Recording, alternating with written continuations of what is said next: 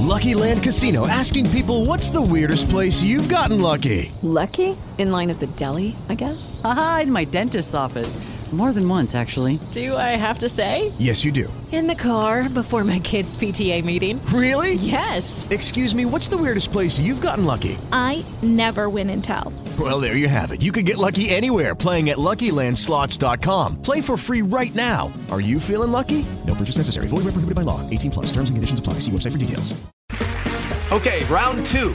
Name something that's not boring. A laundry? Ooh, a book club. Computer solitaire, huh? Ah, sorry, we were looking for Chumba Casino. That's right, ChumbaCasino.com has over 100 casino-style games. Join today and play for free for your chance to redeem some serious prizes. ChumbaCasino.com. No purchase necessary. Void where prohibited by law. 18 plus. Terms and conditions apply. See website for details.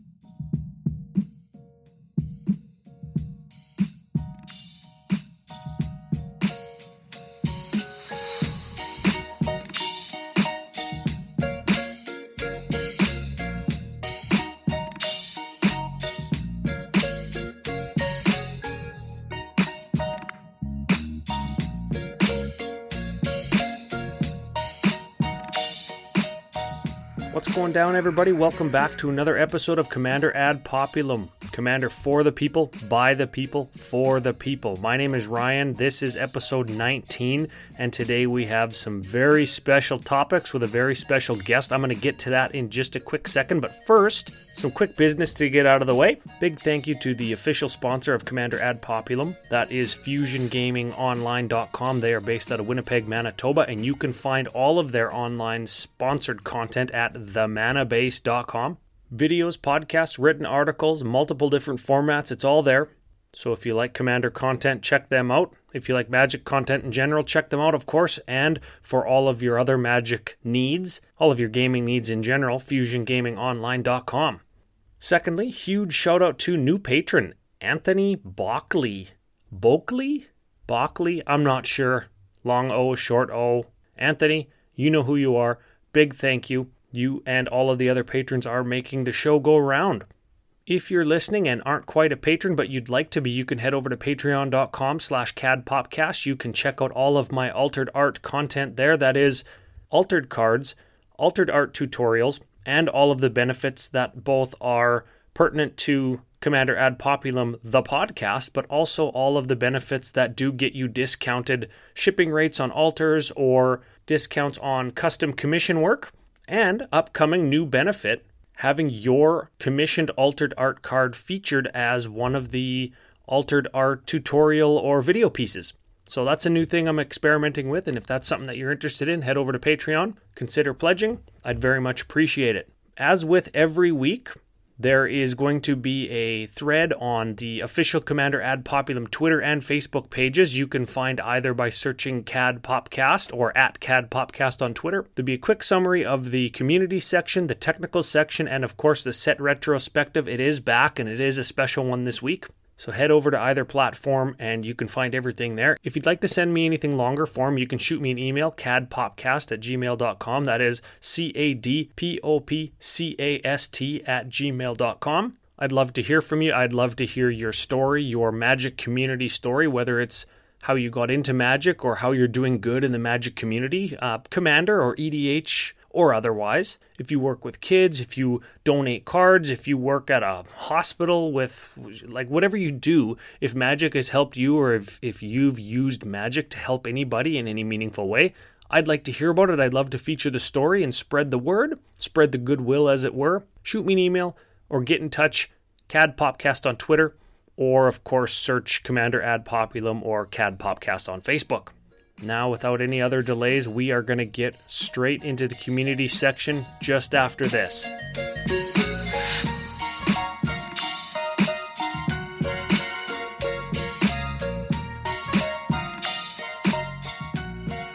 Okay, we are back and ready to dive right into our community section. I have my good friend, you might recognize him from Commander Social. His name is Ryan Green. Ryan, welcome. Oh, Ryan, thanks for having me. This is the Ryan podcast now, so that's great. You kept that a lot cleaner than I was going to. 2 Ryans, 1 podcast. Indeed. Yeah. No, thank you so much for having me. Yeah. Go ahead and tell everybody where you're from. Oh, okay, sure. So if you don't know, I have a podcast called Commander Social. We release weekly episodes, and we really just kind of try to keep it family friendly and talk about Commander and all things to do with Magic. So yeah, that's basically it. I mean, if, I guess I'm supposed to say, like, if you want to check out our Patreon, you can go to patreon.com/commandersocial, right? I'm supposed to do that? 100%. But yeah, that's pretty much. Oh, and I should say, I have wonderful help from my co-host Zach, and my silent partner Mike. Every episode, they're contributing, making the show as good as it is. So, gotta show love to them. Very much so, and that is at Commander Social on Twitter. And individually, let's see if I can get this, because I listen to your show frequently, at Green Geek on Twitter. That's right. Look at that. At Z4CK38 is Zach.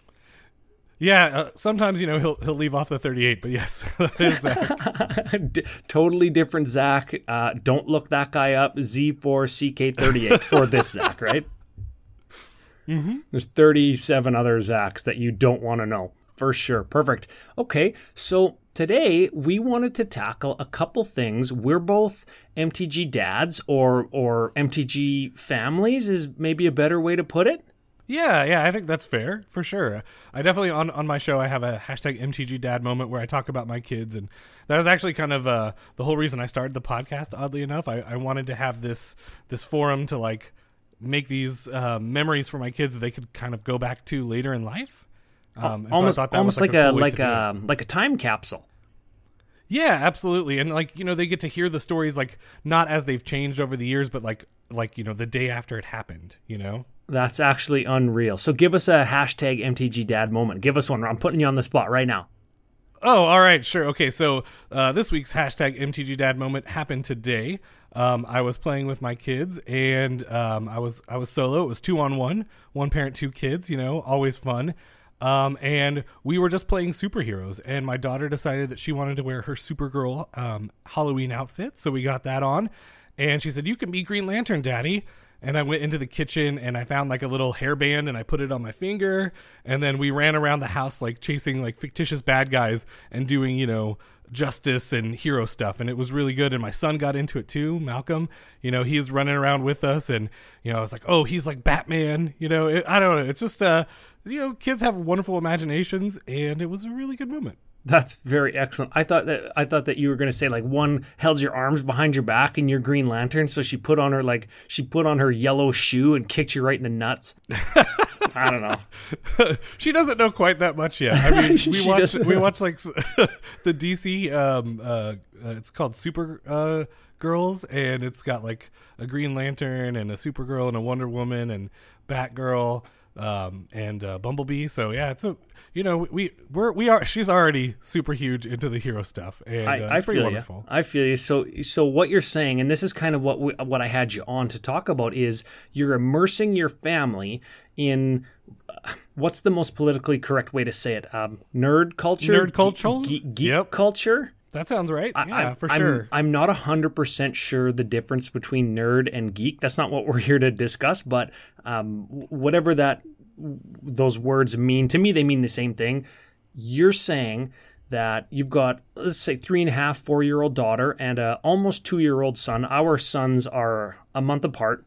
You're introducing them to nerd culture very early on in their life because it's considered okay to be in that culture now. Yeah, I think it is. I mean, I know that growing up for me, it was definitely somewhat counterculture, or at the very least not mainstream, right? I collected comic books, I played video games, but, and I played Magic, obviously. And I don't know. Like, I have no qualms about introducing my kids to that. I mean, it was pretty much impossible to avoid, to be honest. Like, I'm going to do stuff with these things. We have superheroes on the walls, on pictures and stuff, so like they're gonna see it, and I think it's totally okay. I mean, actually, like, I love the fact that my daughter, she told me once that she wanted to be a superhero when she grows up, and I asked her which one, and she said Batman. Batman. That's probably one of the better ones, because I mean, it's realistic, because Batman doesn't actually have any superpowers, right? Yep. And I was like, it just means bad things for me and my wife, you know? well, maybe it means she's going to be a contributing member of society. You know what I mean? Maybe she'll be a police officer or a real live, like, detective or chief of police somewhere. You know what I mean? Like, that's kind of, you and I were talking about this type of thing in Magic Fest Vegas, where you actually told me that I previewed it on last week's Commander Ad Populum, where I said, like, us people that were shunned in the 70s, 80s, and 90s have now grown up to be contributing members of society. And who knows, maybe, you know, your daughter says she wants to be a superhero now. Maybe in 20 years from now, that means she goes into med school, she becomes a surgeon, or she becomes, you know, the next person to go to the moon. Like, I mean, it could be literally anything. It could literally be anything. And I feel like 20 years ago, 30 years ago, that wasn't the case, because when we talked about collecting comics or playing Magic or Dungeons and Dragons, that wasn't okay, but it is now. Yeah, actually, I can share a story about that. So when I first started playing Magic in 1994, I was, I guess, like 14 or so, and my father actually learned how to play the game with us because he was worried about, like, the Dungeons and Dragons panic thing. Like, he wanted to make sure that it was, like, safe for the kids to be into this game. Yeah, that's right. I told my origin story on the first episode of Commander Ad Populum. My dad actually learned how to play Magic with me as well. That's actually funny that we both have podcasts. We both had a very similar experience, and now we both have kids that are the same age. And we're both named Ryan. I mean, the coincidences go on and on. You actually just blew my mind. Yeah, we're less than 6 degrees of separation. We're like 0.5 degrees of separation here. That's actually so awesome. Okay, 0.5 degrees of separation aside, you're MTG dad, I'm MTG dad. I say MTG parents on the cast frequently. Does your wife play? Yeah, actually she does, although it's been a while. So we have a league that's played Commander for, 6-7 years, something like that. And prior to kids, my wife played in the leagues all the time with us. But now that we have the kids, it's more difficult, right? Because we have to get somebody to sit for them while we're playing, and so it's a little more difficult. But I mean, like, for example, she watches the game nights videos with me every month when they come out, and she understands them. You know, she's like, we pause it and she reads the cards, and like she knows about, like, the culture, and she knows about the game, but she's not like a hardcore. What about your wife? My wife doesn't play. I've a little bit, like, taught her the ins and outs. If I had a conversation and told her, you know, I got mana screwed or flooded, or somebody was really targeting me or what have you, she knows kind of the language. And if I give my son a card and it's like the creature type is like hag, and I could say, hey, go show mom, and he'll like run out, mom, look. It's a joke for us, right? But he's got his own little collection, and he loves tokens, and he'll go and show her bears, and most people are still a man, but he knows ladies now. Man and lady is like soldier and angel. He knows zombie and goblin, and he'll show my wife all of these things, right? And she likes him. I just did, a couple weeks ago, I did the set retrospectives for like Mirage Block. And Mirage Block is very visually beautiful, and there's a bunch of different kind of jungle animals, monkeys, tigers, snakes, right? And he loves everything from Mirage. Oh, yeah, my daughter's huge into animals, right? Like, and she loves unicorns, too. So whenever I find, like, some common, like, white unicorn Magic card, I to give it to her. And she has, like, a little deck box that she keeps them in.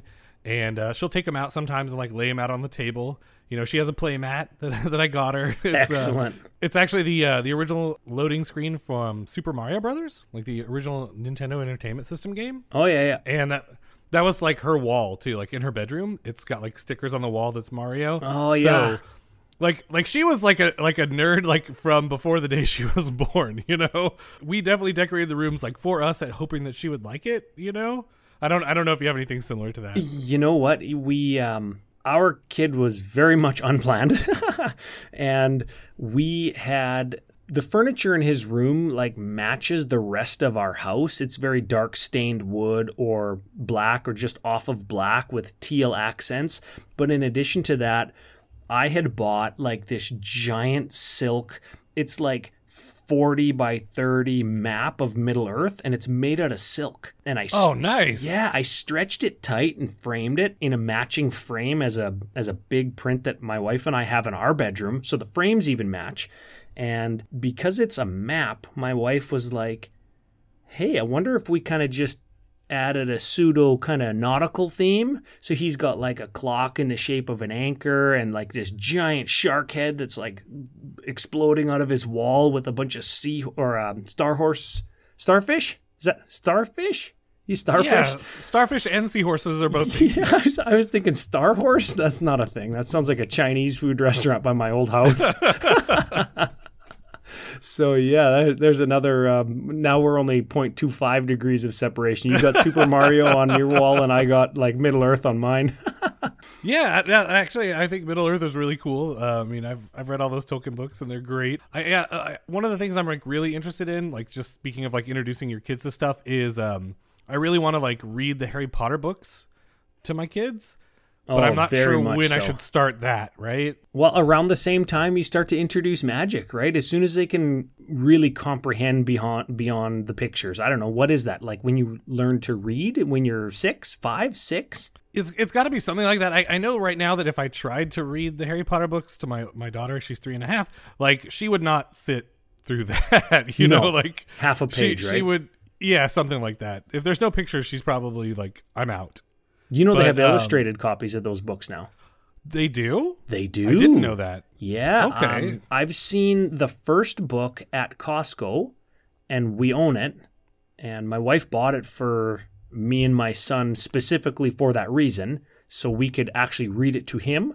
And they have I think the first 3 are published with illustrations, and it's the whole book. Like it's like a big 10 by 12 book, and it's 2 inches thick because it's got pictures. You know how the first couple books were real thin? Oh yeah. I mean, I definitely read them like in their original forms. Like I know these are for kids, but I love that kind of stuff. So it did get more adult as it goes.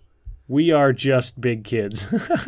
Yeah, absolutely. I mean, yeah, I've heard of like Peter Pan syndrome, and I wouldn't say that I have that so much as like, you know, I don't know. I feel like what's the point of living if, you know, it means like giving up all the stuff that you care about, you know, like growing up doesn't mean you have to, you know, throw away all of your toys, you know? Yeah, growing up means that you need to, under normal circumstances, hold a job, pay your mortgage, make sure your kids don't starve to death. Those are the things that growing up really means, and then the rest of it is all supplementary. Yeah, I think that's totally accurate. I mean, for me, the biggest thing we're working on with my kids right now is we're trying to teach them to swim, right? We have weekly swim lessons on Saturdays, and that's been a bit of a struggle. Are you doing that with your kids? We did it earlier than they said you're supposed to, but we kind of snuck in because my wife just changed his birthday, and because we did that, like the instructor actually said, hey, it's better to do it earlier than it is later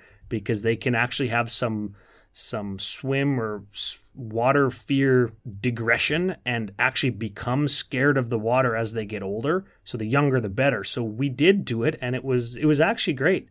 So, I mean, if that same kind of mentality holds through to reading or language comprehension, maybe Magic and Harry Potter when they're 4 or 5 is better. Yeah, I mean, I will say I definitely like gave all, you know, my kids like basic lands to just kind of like play with, and my barometer of like when she's ready to do stuff is like when she can hold a card without immediately crumpling it, right?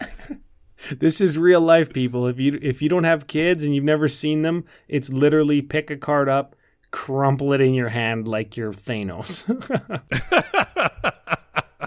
Nice. That's Thanos' gauntlet with like all the mana symbols on the back of it instead of gemstones. That'd be sweet. 100%. Cosplayers, take note. So that's a lot about our kids. That's a lot about what you feel about teaching them in general, I guess, and nerd, geek culture, whatever you want to call it. What about if we actually talk about some Magic cards? Usually we do a technical section. How about this? Quick technical section. If you're working with a brand new, never played Magic before person, whether it's one of your kids or somebody at a school or something, where do you approach the game from? Okay, yeah, that's a great question. So I think the first thing I would do is I would make 2 monocolored decks, like maybe a green one and a red one, something like that. And it would be full of like creatures and sorceries, right? And maybe like an odd artifact or something just to kind of like introduce it. But the decks would be super bare bones. And, I would just try to get the mechanics down of like the turn order is, untap, upkeep, draw, main phase, combat, discard, whatever. Yeah, you could even have a cheat sheet, right? Yeah, absolutely. I mean, actually, I'm sure they have them, like little like reference cards you can get, with supplementary products. But yeah. I've taught a lot of people how to play Magic over the years. I mean, a lot, because I'm an ambassador for the game, right? Obviously, like if you make a podcast, that's kind of where you end up. You're probably a subject matter expert, yeah. Yeah. So yeah, you just get those 2 decks, and you just kind of like go through it, and what you want to do is ask a lot of questions when you're teaching somebody. Give them the information once, but then ask a question to see if they grokked it. Yep. Like, okay, when can you attack? Or is this a good attack, right? Like, or if you did attack here, how do you think I would block? Stuff like that, right? Yeah, and for sure. I think that's harder for, if it's like smaller kids, right? Most of my experience is teaching like grown adults to play, my wife, for example, or other folks. So yeah, when you're teaching kids, I think maybe you even, I don't even know how you'd start. Like, have you tried or thought about this at all? I taught my brother maybe 14 years ago. My brother's about 10 years younger than me. And what I did was build, I think that they were 3-color decks. They were 2-color decks or 3-color decks, but there were 2 decks and they were 60 cards, 100% exactly the same. And it was just like deck for deck. This is what I would do if I had that card, or if I had the same card that he had, I could demonstrate a good line of play with it, whether that be like play the card and then attack and then post-combat do something to not tip my hand at whatever else I had to give him any information, right? And that was after. Oh yeah, that feels like a more advanced topic, like the controlling the amount of information available, right? Like that's definitely like a key Magic concept. But I feel that's like what I remember teach that to somebody right? at the start. Yeah, you know what I did for the first maybe 8 or 10 games is it was like we had a telepathy in play where we just both played with our hands revealed, and I showed him every move that I made so he would recognize moves that he could also make. Okay, yeah, I think that makes sense. It's like you're turning your game of Magic into a game of chess. Chess being a game of perfect information where you can see all of the potential moves on the board at any one point in the game. So that's kind of how I did it. Yeah, I feel like 3-color decks, there's such a chance for not getting the right color of mana that I think that I would like try to remove that variable from the equation, right? Like I would do 2 monocolor decks just so it's like, are you land screwed or are you not, right? Not like, oh, I have all lands, but they're the wrong colors, like I wouldn't want to introduce that till later. Yeah, 100%. Yeah, you're probably right. I don't remember if there are 2 or 3. I think there must have been 2.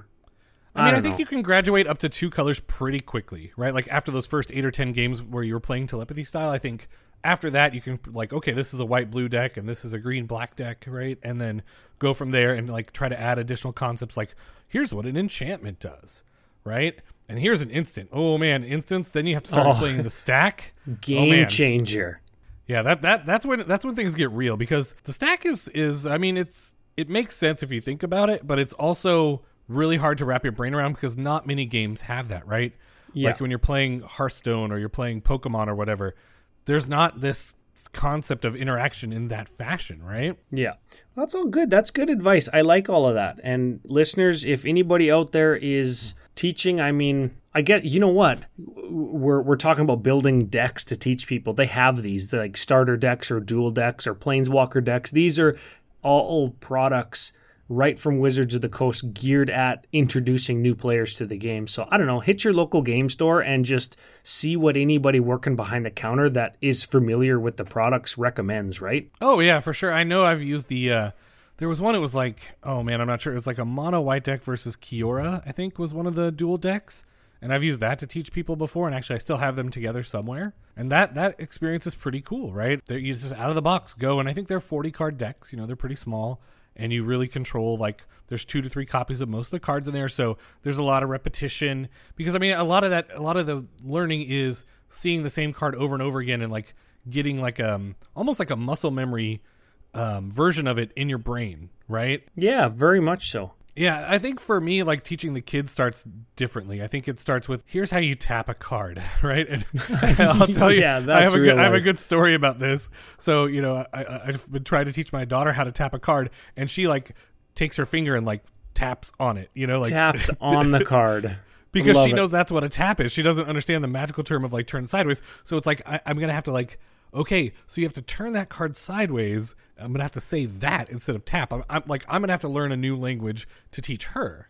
Right? Yeah. And I mean, that's why teaching, and that's why kids have so much to teach us, because we can kind of warp how we think about things, right? Like when you said tap on the card, I thought in all of the taps in my house, they are the kinds that actually have the handles that you turn, and when it's off, it's in one orientation.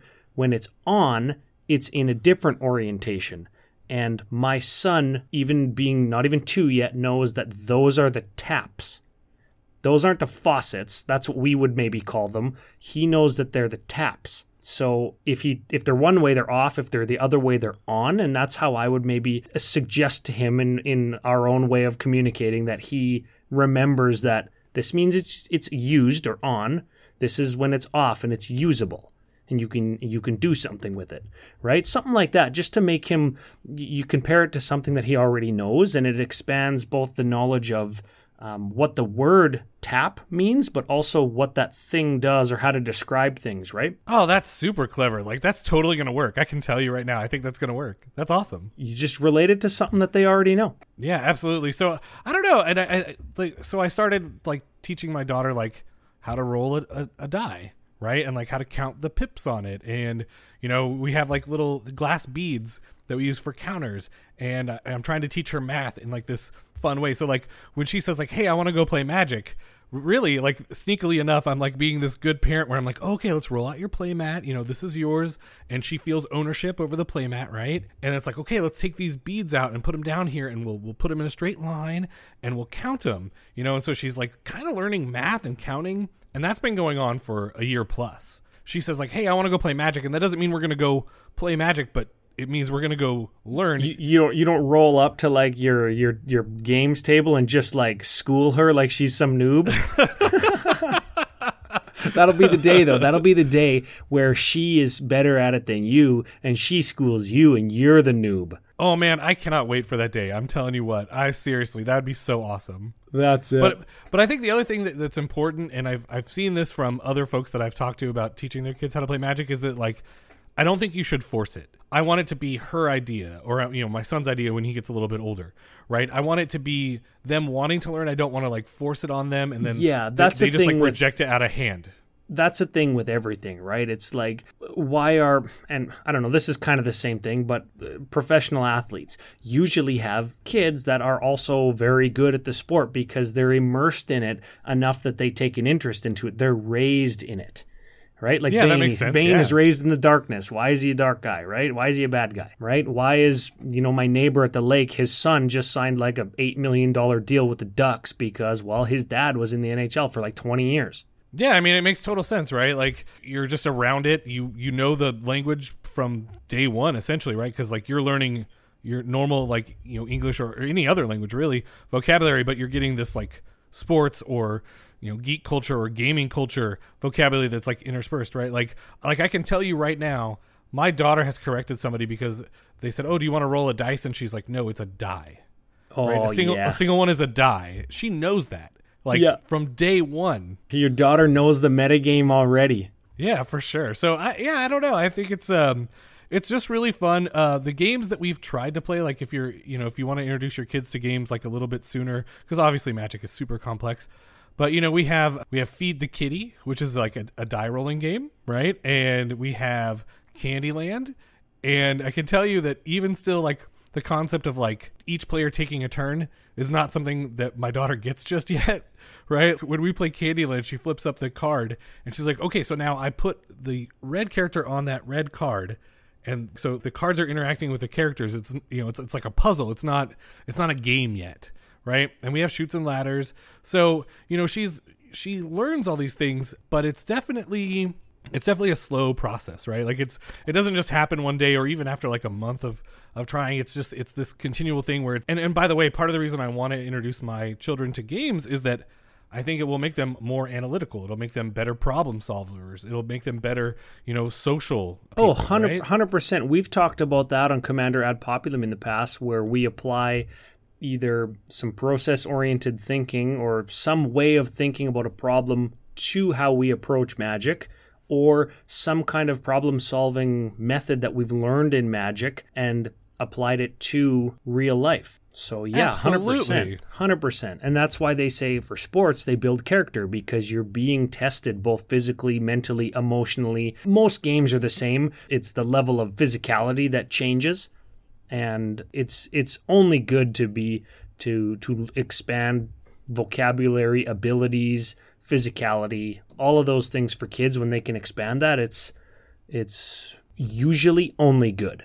Yeah, I think so. Well, I mean, as long as you're doing it, like you're not going to be like a pageant parent where you're trying to force it. 100%. No pageant parents. This is that's not what I meant there. You hit the nail on the head.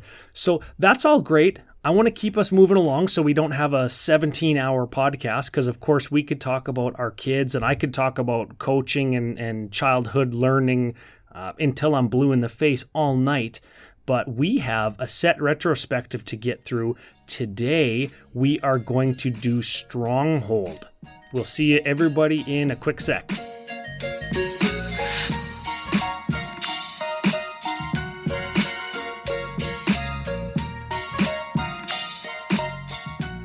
Okay, welcome back. Stronghold. As we move through all of Magic's history, we are going to take a few minutes and we are going to learn about what is the 13th expansion in Magic's history. This is all the way up to March of 1998, the year before my brother was even born. Oh, man, yeah. I feel old now. Yeah, you feel old. That guy is like bigger than me now.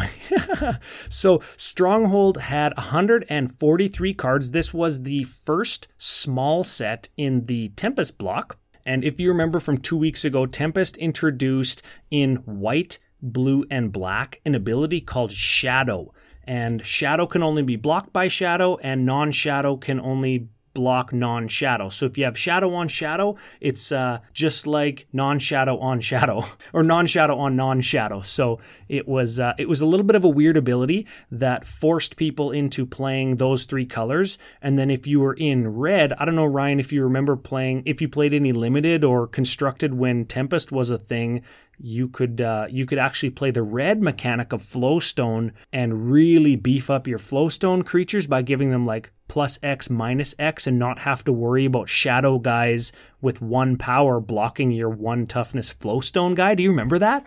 Yeah, I mean, I think when I played limited back then, I almost always drafted like white, black, and just went like full on shadow, and it worked very well for me. That's the way I remember it. Yeah, very much so. So storyline-wise, Gerard and the Weatherlight, they go through, like, they get into Wrath, and they're trying to find members of their crew in Volrath's stronghold, and he's, like, tricking them and shape-shifting and infiltrating their minds and stuff as they're trying to I think they're trying to, like, get Karn, because he was, like, lost or kidnapped or something. Sounds right. Yeah, that sounds right. I know that Volrath's Stronghold is actually a card in the set that we're going to get to later. I know that for sure, because that's a good one. Yeah, it's like the namesake. Like when they put the actual card name in the set that it's in. I always like when they do that. It's like that is the moment. You know what I mean? Yeah, or like the Immortal Sun from Ixalan block, right? Like they didn't have a set with that name, but it was like the iconic piece of the Vorthos lore there. Very much so. I'm thinking of like Hour of Devastation in Hour of Devastation. Yeah, there you go. Yeah, very much so. Now, notable things with Stronghold. It was the last set to include multicolored cards all the way until Invasion block in 2000. So there was like 2 good years with no multicolored cards. That is crazy. Yeah, I remember there being a bunch of slivers, so there was a lot of multicolored stuff in Stronghold. Oh yeah, we'll be talking about a couple slivers when we hit some of the iconic for EDH cards, but I want to just touch real quick on what we always touch on because Wizards is such a big fan of doing cycles of cards before we talk about the legendaries. There was a cycle of walls, there was 5 of them that I've seen, I think all of them except one in Commander. There's Wall of Essence. For each 1 combat damage dealt to it, you gain a life, and it's a 0/4 for 2. There's Wall of Tears. Whenever it blocks any creatures, you bounce those creatures at end of combat. Wall of Souls. Whenever it's dealt combat damage, it deals an equal amount of damage to target opponent. So that one blocks all day. Wall of Razors is the red one. It's a 4/1 first strike. It's terrible. Yeah, non-typical wall stats there. Yep. Yeah, very much so. And then the big one here, Wall of Blossoms. 2-drop 0/4, enters the battlefield, draw a card. This was like the 2-drop creature that draws you a card all the way until Elvish Visionary in Shard's block. Is that when Elvish Visionary was printed? Oh, I'm not sure. Like 2009 or something? I will tell you that I have very fond memories of Wall of Blossoms, and I still put it in Commander decks to this day. I think it's a great card. It stops early aggression. It's kind of the green propaganda, right?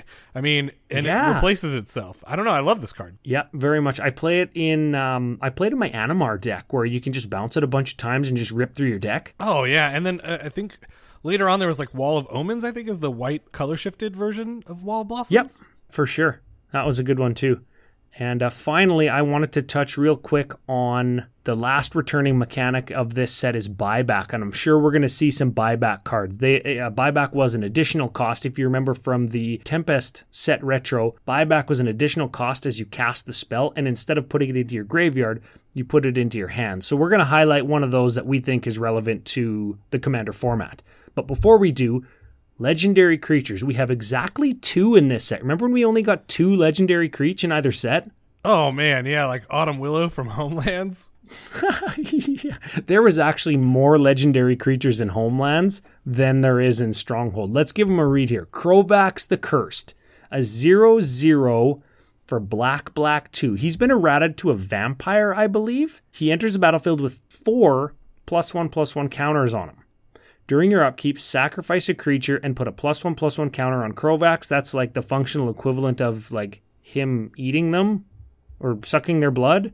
Or you remove a +1/+1 counter from him. So if he's your only guy left, he gets weaker and weaker. Then you can spend black. Yeah, he gets the vampire hungers. Yeah, that makes sense. Yeah, exactly. Yeah, he gets weak or whatever, right? His final ability, you can spend a black to give him flying. So essentially he's a 4/4 flying vampire. Sorry, a 4/4 vampire that you can give flying, or you can sacrifice a creature to make them bigger, but only once every upkeep. Is anybody building this? I think that nobody builds this unless they want to make like a Krovax theme deck. Am I right? Yeah, I mean, I think flavor is about the only reason you'd play this card. You know, the stats just... Creatures got better as time went on, right? In the beginning of Magic, like, spells were way better than creatures, right? But nowadays, I think the pendulum has swung the other way, and creatures are way better than spells for the most part, because creatures have, like, comes into play abilities that mimic spells and leave behind a body, like Eternal Witness or Snapcaster Mage. So, yeah, I think, you know, maybe Krovax the Cursed is probably in the 99 if you're doing, like, a Weatherlight theme deck, maybe, or maybe if you want to do, like, the bad guy theme deck. Oh, yeah, supervillain theme deck. I like that. That's some Commander Cookout kind of deck building right there. Oh, yeah. All right. Now we're down to 0.2% of separation. Yeah, 100%. Okay, now speaking of Commander Cookout, we've got my co-host on CCO's favorite card on the entire planet, Sliver Queen. That's the other legendary creature in Stronghold. Do me the honor, Ryan. Give it a read. All right. She's my Sliver Queen. Is white, blue, black, red, green for a 7/7 legend. Probably Sliver now. I imagine that she has a creature type.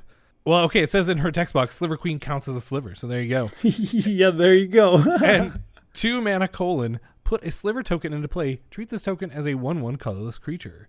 So, yeah, this card is bonkers. It's a great commander to helm a Sliver deck. It's on the reserve list, so I believe it's pretty pricey these days. I myself don't own one, and I think they're like 200 plus.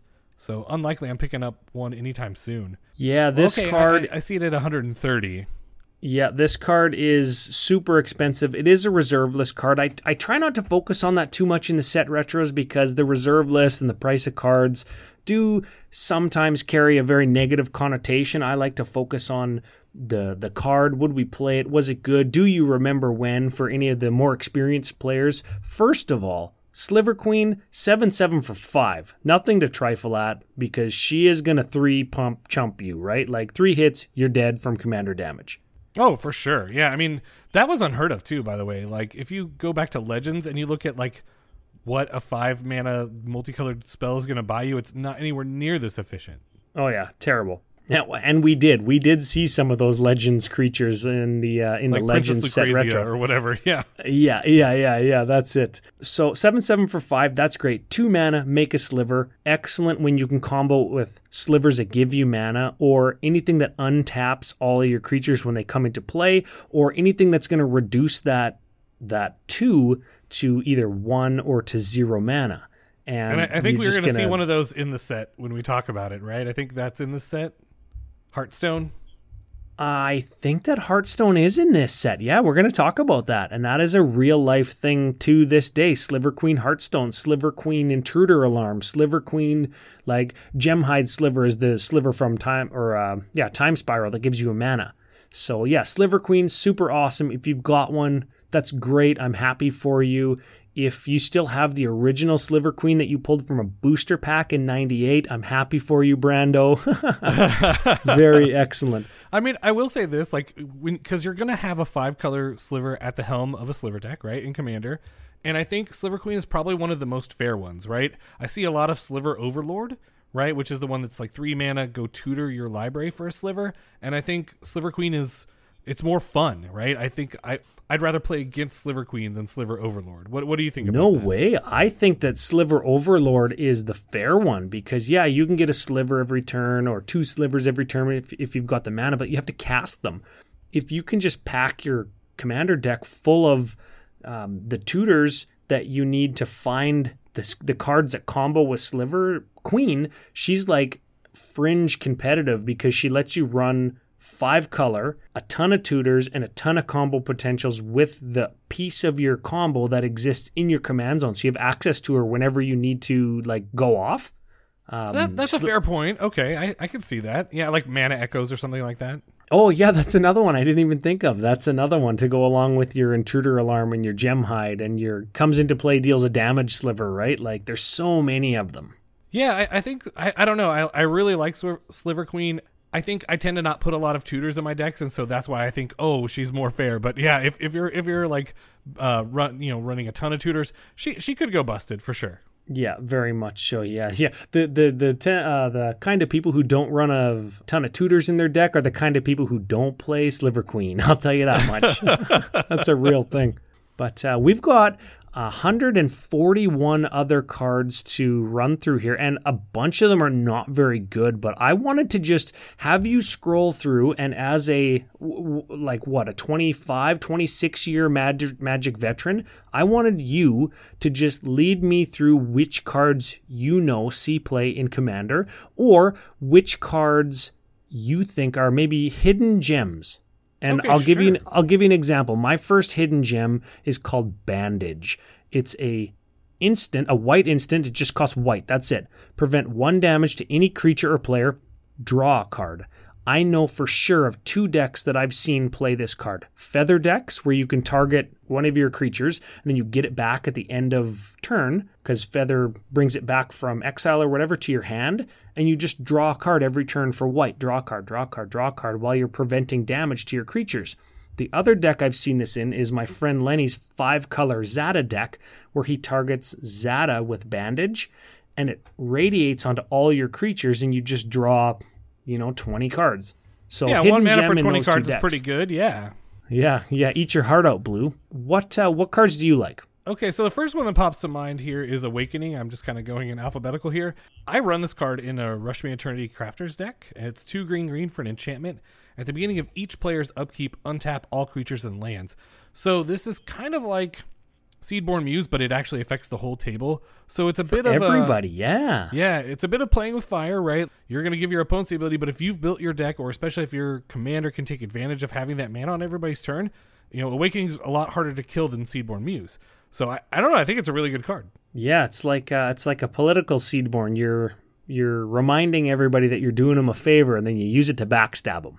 I like it. Okay, so yeah, I don't know about Hidden Gems, but Burgeoning is a card that's been reprinted a bunch. It's a single green mana for an enchantment. It says whenever any opponent plays a land, you may choose a land card from your hand and put it into play. And I often find myself putting this in commander decks. I really like the ability to, when you ramp, I ramp, right? Or just on your turn you play land.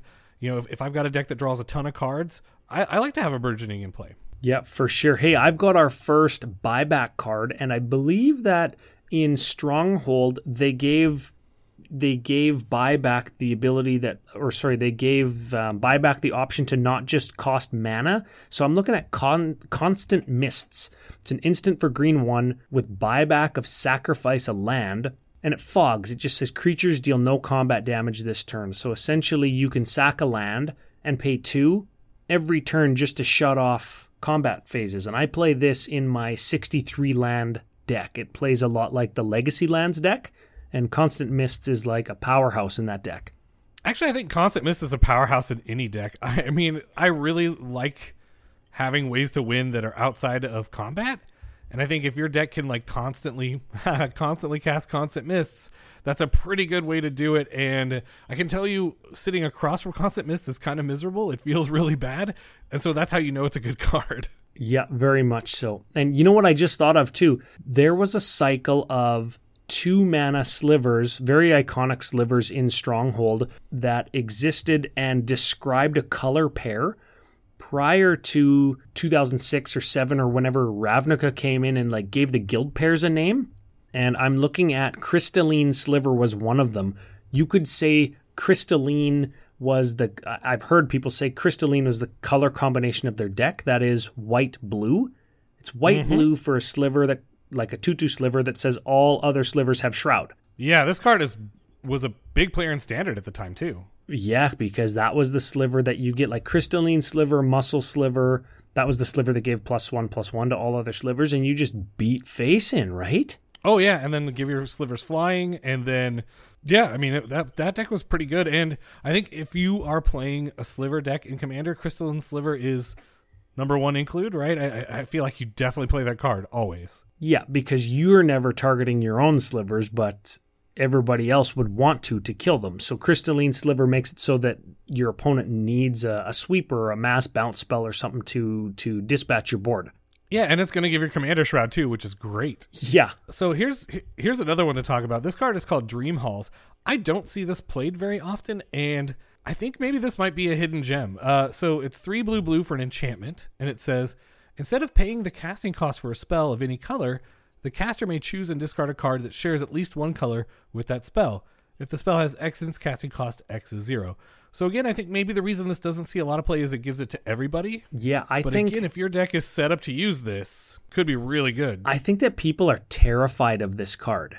They associate this card with giving their opponents free spells, kind of like Alurin does, and they're scared of it, when in actuality, Dream Halls functions very much like Omniscience.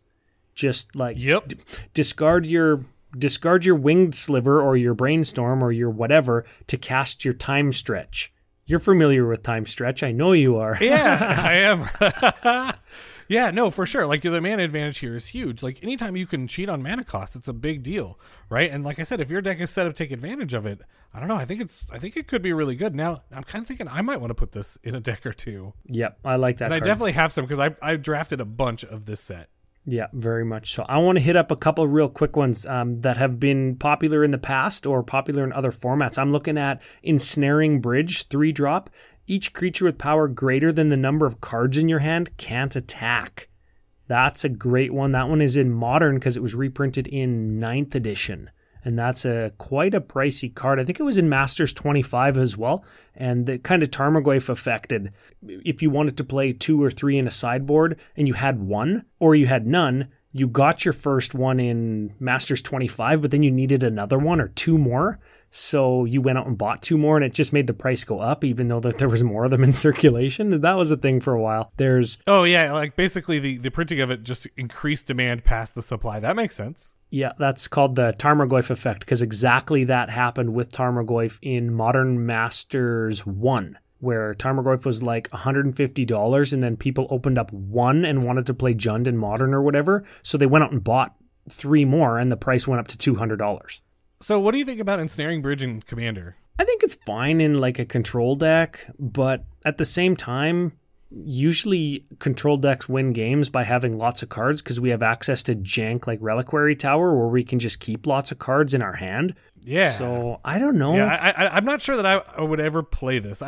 Maybe in some sort of like weird Rakdos control deck or something. Well, yeah, but that's a then, thing. But then it's like you can't attack either. Maybe you play it like maybe you play it in I don't know.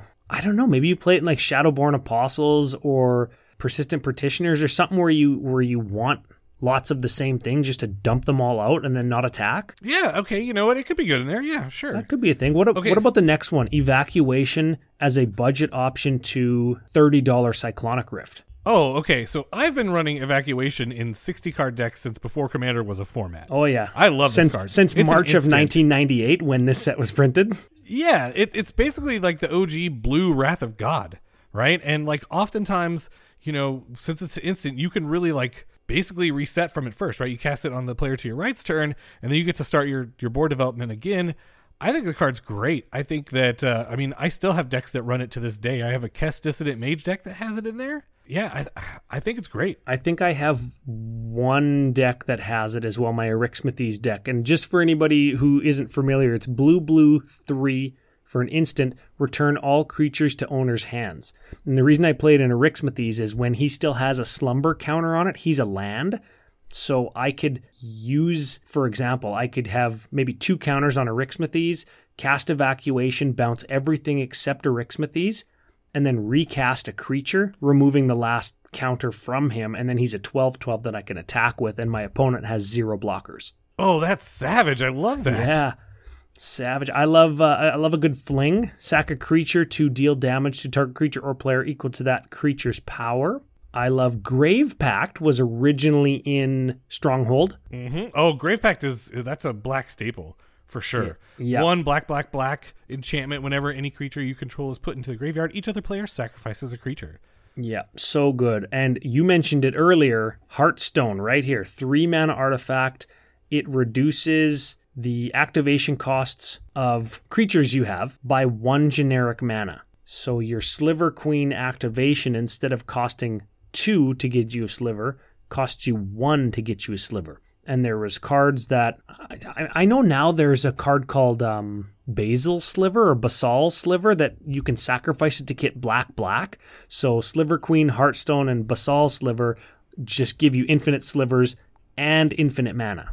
Oh, yeah, that's right. Okay, there you go. Yeah, that's totally true. I actually run Heartstone in a Thrasios Vial Smasher deck because I really like activating Thrasios a bunch of times, and it costs 4 to start with. And if you can get that down to 1, oh, you get into Turbo Town there, like burning through your deck. Yep, 100%. Talking about burning through your deck, my boy Hermie D, Hermit Druid, is a 1/1 for green 1. You pay green and tap them. Reveal cards from the top of your library and to reveal a basic land. Put all the cards revealed into your graveyard. Put the basic land into your hand. So you might think, well, why is that good? We play lots of basic lands. I ask you this. What if you don't play lots of basics? What if you play like 1 or 2 and you just get to yard like 60 cards out of your library into your graveyard? And then you cast like a mass reanimate spell, or you have a creature that gets +1/+1 for each card in your graveyard, and you got like a 60/60. That's what Hermit Druid lets you do in EDH. Or if you want to get that Mortal Kombat alternate win condition by having 20 creatures in your graveyard. Oh, you just slayed me. That's excellent. That's excellent. I think the next one to talk about is Horn of Greed. It's a 3 mana artifact that says whenever any player plays a land, that player draws a card. I think this sees play in a lot of decks. I think it's in my Titania Priestess of Argoth deck. Yeah, I play it in my 63 land deck as well. And I guise it under the hood of It's a Group Hug card, when really I'm dropping 4 land a turn. Oh, yeah, no, this is totally group hug. Don't worry about it. Yeah, totally. Yeah. I like next one, Intruder Alarm. This is a very much a staple in Sliver Queen decks because you can pair it with any sliver that taps for mana or something earlier in Magic's history like Birds of Paradise or whatever, where you just like tap your Birds of Paradise and your Llanowar elf to get a sliver. Intruder Alarm says, whenever a creature enters the battlefield, untap all other creatures. Yeah, this card kind of reminds me of a recently banned Paradox engine. Okay, moving on. There's a bunch of fringe playable stuff that I would love that, of course, has very all over the map art direction like these old sets have. I know that's been a reoccurring theme, I guess, since Mirage in 5th edition when they flipped over their artists from in-house to contract. You can listen to that a few weeks ago, but there's a bunch of fringe playable stuff. I highly encourage everybody to look up all of the Stronghold set because it's awesome. But I want to move all the way down to Mox Diamond. So tell me about this one. You maybe played with this one back in Standard when it wasn't $280. Yeah, absolutely. So Mox Diamond is a 0-mana artifact, and when it comes into play, choose and discard a land card or sacrifice Mox Diamond, and it taps to add 1 mana of any color to your mana pool. Yeah, I played with this in a Recurring Nightmare Survival of the Fittest deck. Back in Standard, I ran 4 of them, and the deck was great, and it also used Hermit Druid. Yeah, Stronghold had a big impact on that deck. Yeah, this card is great. I don't currently have it in any of my Commander decks just for the simple fact that it is like card disadvantage. Like discarding that land and then somebody Vandal Blast and you just feel really bad. Like, I don't know. Is it good in Commander and I should be running it? Well, you hit on 2 things that I want to touch on real quick. The first of which is you said Survival of the Fittest, Reoccurring Nightmare, Hermit Druid, Mox Diamond, Standard deck. Yep. Holy crap. Half of those cards are banned in Legacy, and half of those cards are banned in Commander, and that was Standard. Can you less experienced younger players, can you guys imagine? Yeah, and we're gonna talk about some of those cards in the future when we hit those. Maybe this set, or maybe we talked about them. Whatever it was. Wow, card disadvantage. Yes, it is that. When you're weighing how strong in Commander is card advantage versus tempo advantage. This sounds like a future technical section to me for Commander ad Populum.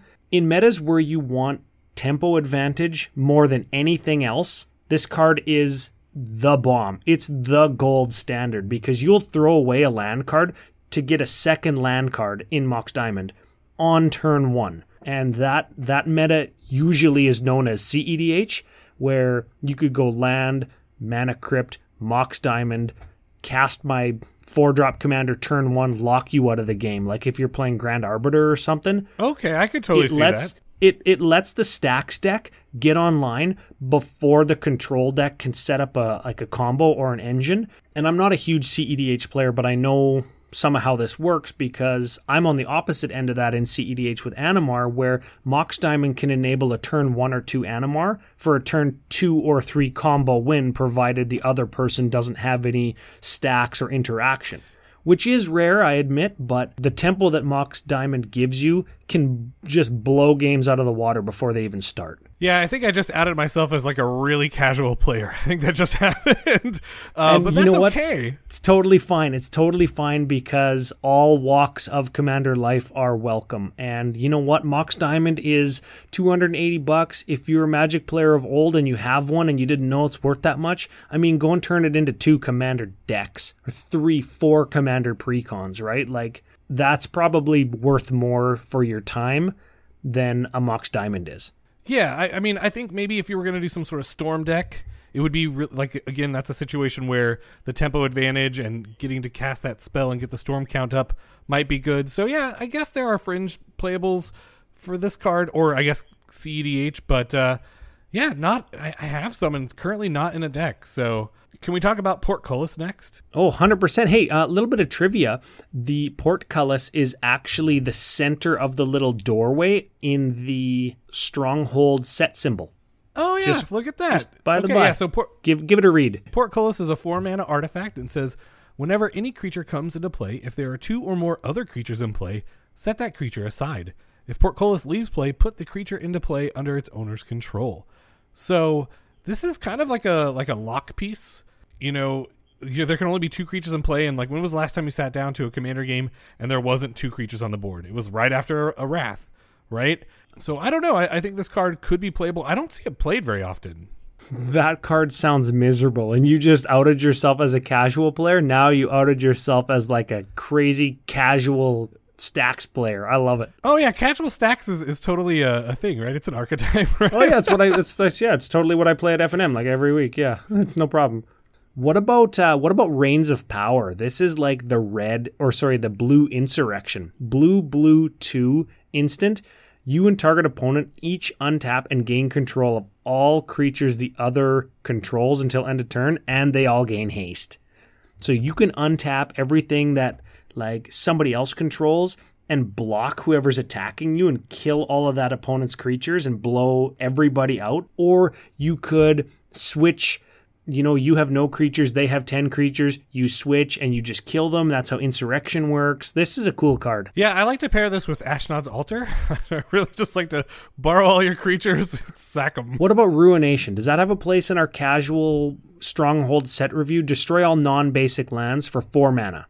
Yeah, you know what? I've seen this card played. I'm not huge into mass land destruction, but I don't like to tell other people how they should play, and I think it's fine. I tend to play a lot of basics in my decks, and I also tend to play a lot of monocolor decks, so this doesn't affect me hugely. But I will say I wouldn't call it a casual card. I think that's fair. Yeah, for sure. You know what? If you are always getting bent over by the guy that plays Gaia's Cradle or all of the Ixalan flip lands and stuff, and you don't have the budget to go that big, I mean, maybe Ruination is a healthy include for your red or your Boros deck, but other than that, yeah, you might be right.